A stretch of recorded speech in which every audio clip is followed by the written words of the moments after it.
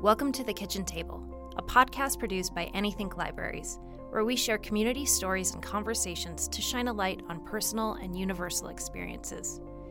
When people take a seat at the kitchen table, they're invited to join a friend, a family member, or even a stranger to make connections through conversation and story.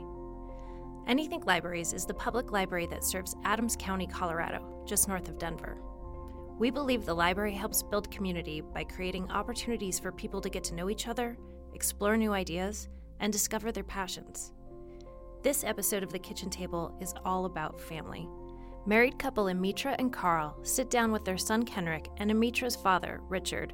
They discuss traditions, sing the Mickey Mouse Club theme song, and even touch on the depth of humanity. Take a listen. What commercial jingle or slogan do you remember from your childhood?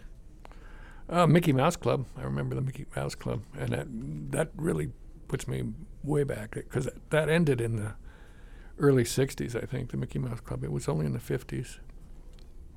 M-I-C-K-E-Y-M-O-U-S-E.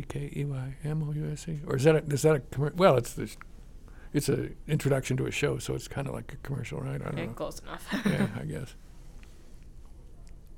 Probably others too, but it's all I could think of right there on the top of my head. So. What are the most important lessons you have learned in life? Well, I've learned a lot so far, and right now, humanity is usually can do some good things, but a lot of bad things, like a lot of bad things, but some pretty decent things. So I think that's pretty important to know. What was your library like when you were growing up? Well, when we lived in up in the mountains in Fairplay, they turned the old courthouse into a library, and the courthouse is famous too because it was the site of the court that never adjourned. It was called the court that never adjourned. And what had happened in the old days, Fairplay was an old gold mining town. They had a guy who was being tried for murder, and the judge was going to let him go. And the jury and the spectators all rose up and said no way, and they hung him from right outside the window of the second story. The judge left without ever adjourning the court. So it was called the courtroom that never adjourned. Anyway, it got turned into the Fairplay library. I wrote for the Fairplay Flume for a while, which was the newspaper up there. And it was fun. I enjoyed what time we had there. I mean, it's brutal climate.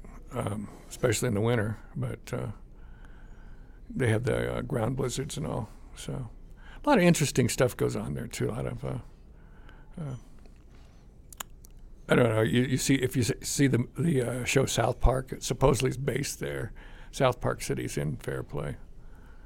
So and South Park Elementary, where Amitra actually went to school, they changed the name because they hated the show so much. It had been South Park Elementary. They changed it to Edith Teeter, named it after some teacher. And South Park had the poor taste to make fun of her, this lady, this old teacher that died on a show later on. So when you were growing up in Fairplay, what did your parents cook for you that you liked the most? See, my mom asked me that once because she wanted to make a cookbook before she passed to pass on all her favorite recipes, and I told her this, and I told her that my favorite thing was when she made that Spanish rice with hamburger and lots of cheese, and she just kind of gave me a kind of glare because I think it was just she didn't like it, or I don't know if she didn't like it or she just thought it was like her cheap meal, right, or what. But it was my favorite. Yep. My mom made an impossible Mexican casserole, which was kind of the same thing. It was a cheap meal that she could throw together that was like Spanish rice and corn and hamburger. And yeah, it was really yum. Mm-hmm. But I guess it wasn't what she was thinking of when she was making her recipe book. I also remember she used to make me pierogies as a once-a-year treat. And that recipe got handed down through her grandmother. But I think it's interesting because I think that the pierogies weren't, because I've gone to the store and I've gotten pierogies like that are pre-made, and they're nothing like the pierogies my mom made. So I think that the recipe got changed a bit when my grandmother married my grandfather, who was from Ireland. And so the Lithuanian recipe that she had got mashed with Irish stuff. And so it became this kind of mishmash, which was actually really yum. It was like the pierogi outside, but then there's like cabbage and bacon on the inside. And whenever I go to the stores or whatever, or restaurants and try to get pierogi, it's always just potato and cheese. And it's not at all anything like it. Let's see. What sort of holiday traditions have you guys carried throughout your families? You have a few. Well, let's see. For Christmas, we put up the tree we're supposed to put it up right after Thanksgiving, and it's supposed to be up until New Year's Eve, and then it's supposed to come down at New Year's Eve so the old tree doesn't go into the new year, because that's bad luck. You need to let the new come in. And we keep holiday ornaments that are homemade. Those are treasured and kept on the tree every year. And those are the ones that are the most important, are the ones that have some kind of memory or are homemade somehow. The ones that you just buy from the store just aren't the same. You can You can replace them. You can replace them. Right. But like my son has a handprint. We have a handprint when he was just, a baby. His first Christmas. His first Christmas, and we put that up on the tree every year, and he groans every year because he thinks it's just so babyish. Right. See, our family traditions, I think the biggest one is being my dad owned his own business and stuff, was not to be a slave to it's on this day. And sometimes we would have our Christmas 2 or 3 days later, just because it made more sense for us to sit down and spend more time with each other. And now that we're our own independent family, I find when we're going to your mom's house, your dad's house or whatever, on one day, and then having someone over and going over another house the other day, we kind of spread our Christmas out and have little bits of it all over the place. And that kind of reminds me how we did things, where our Christmas wasn't just one day, it was kind of the whole season spread out a little bit at a time. So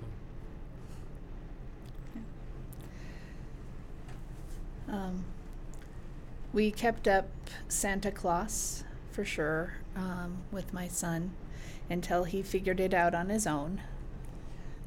Did you figure that out?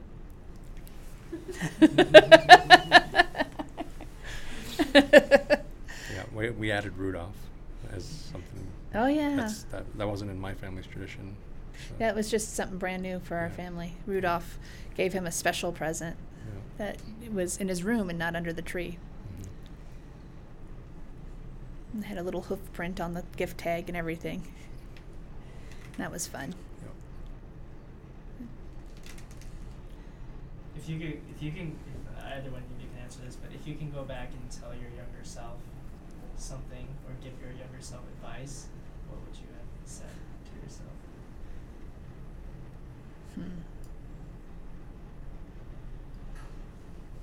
I think I would have told myself not to get a college degree, get a trade school degree instead.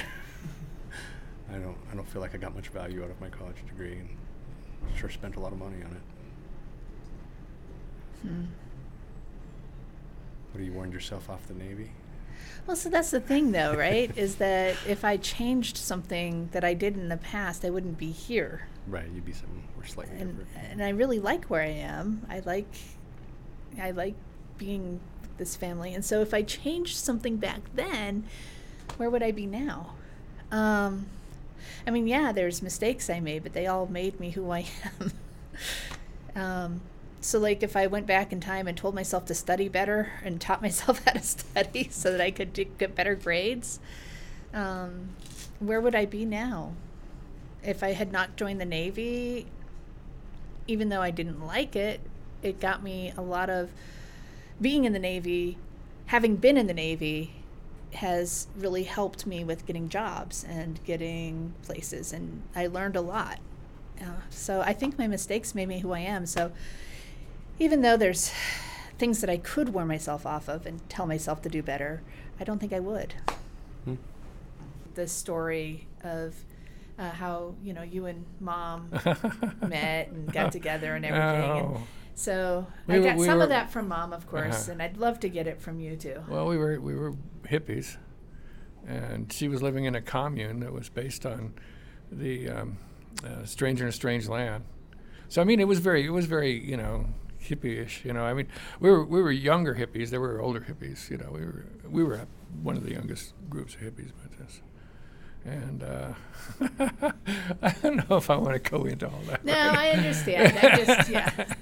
Anyway, yeah. So that's kind of crazy times. Yeah, and then we moved first to the commune broke down. Almost all the communes failed eventually. I think there may be one or two out there still. I don't know. The Drop City was a big one in Trinidad, Colorado, with had geodesic domes and stuff. But this was an inner city thing. So, and they all eventually failed. It seems like a few hang on forever, like the Oneida community, but they were based religiously based communes can survive. Once where everybody is, believes whatever they want, probably. They probably don't last long. But anyway, we moved to Louisiana, then moved to Nevada, then moved to California. You were born in California, and came back to Colorado. But okay, that's where we got divorced. It was right after Fair Play that your mom and I got divorced. So she moved out of Fair Play. The reason we moved to Fair Play in the first place was she was got a job as a nurse there at the hospital, which no longer exists there. I think there's just a urgent care center or something there. They used to have a nursing home there and everything too, but it's like a lot of the rural hospitals fell on kind of hard times. So anyway, so then like 4 years later, I met my second ex. So I don't know what else. Is there anything else that? We were pretty crazy kids. I was actually a member of a white group that supported the Black Panthers, the original Black Panthers in the Oakland, Berkeley area. Went to movies with Huey Newton. I don't know if you know who Huey Newton is. He's one of the founders of the Black Panthers, and Bobby Seale was another one. I didn't know him, but. Huey, it was very different times, and Berkeley was wild. Berkeley was a wild town. Who's had the biggest influence on your life? Who? Like in your personal life, and then I kind of am curious about, like, in terms of like philosophy or something. Big names, small names, and big names. Like somebody personal to you, and then somebody like that everybody would have heard of. Well, my dad had a lot of influence on me, and my grandfather too.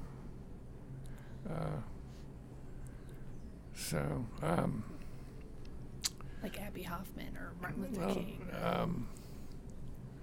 Martin Luther King was a very interesting person. I didn't know him personally, but he was. A lot of people don't know he was one of the earliest leaders in the anti-war movement as well as the civil rights movement. So, didn't know him personally. My uncle did. My Uncle Rich knew him, but and he a big influence. Yeah, talk about big influences. Yeah, my Uncle Rich. I was going to volunteer for Vietnam, and we went up for Thanksgiving up to the college where Uncle Rich was the chaplain. And there were three of us that were, pro-war at the time. Uncle Rich was the only anti-war guy. And the three of us had a debate with him, and he won. He won the debate easy and knew what he was talking about. And so it totally changed my mind about volunteering for Vietnam. So anyway, yeah. So that was a big influence. Probably changed the course of my life some. I had friends that died in Vietnam. Bill Blewett was a guy. His name is on the wall. So that was high school in Pennsylvania, and Bill, Keith Pater, and I locked our geometry teacher in a closet, and so we got in lots of trouble. And for some reason they thought Bill was the ringleader, so he got the worst punishment. But he then said, we did so many detentions. He says, I'm quitting school. I'm going to join the Marines because I'm tired of people telling me what to do. Which would be funny if he hadn't died in Vietnam about 6 weeks later. So anyway, yeah. So what did Grandma used to cook for you that you used to love? Oh, well, she did the Spanish rice too. She did Spanish rice also. Yeah, the Spanish rice was good. She did a thing with noodles and hamburger too, which, so that was good. I think I got spoiled when my second ex was a gourmet cook, and she could probably be a chef, in places in France and stuff. So What anyway. did she make? Huh? What was your favorite meal that she made? Oh, she made this Chinese dish that was really good, with like the chicken and the vegetables, and she used the wok and the whole 9 yards. Yes, that was really good. She could do just about anything. She did good Italian. She did good Mexican food. Yeah, she could. And the thing is, she varied it. And like I said, I gained a lot of weight. I was heaviest I've ever been. I was 215 pounds, and I've lost like 50 pounds since. But anyway, it was probably not good for my heart though. So. Okay. Because everything she made was, delicious, which meant it had a lot of fat in it, probably. Anything else? You're going to do a card here. So this is I think, a pretty good overall kind of question. What are the most important lessons you've learned in life? Oh, well, staying flexible. Flexibility is real important because things can change. I mean, one of the great rules in the universe is that everything changes, and so you can't get static. You got to be flexible. Okay. So that's important. The other thing is, you feel better, if you try to do something, constructive and good and for other people. So that's as good a blessing to you as it is to them. So let's see what else. Avoid pride, I guess. Because if you start thinking that you're hot stuff, you're gonna things are gonna fall apart for you. So at some point, so I guess that's what I can think of right now, anyway. And always keep learning. Always keep curious. Exercise. You gotta. Physical exercise is important. That was Amitra, Carl, Kenrick, and Richard, recorded in November 2018 at Anythink Right Farms in Thornton, Colorado. Hear more stories like this in other episodes of The Kitchen Table, which you can find on iTunes, Spotify, or wherever you get your podcasts. Find out more about The Kitchen Table and Anythink by visiting anythinklibraries.org. If you enjoyed this episode, let us know. Email us at ithink@anythinklibraries.org or say hello on Facebook, Instagram, or Twitter. Thanks for listening.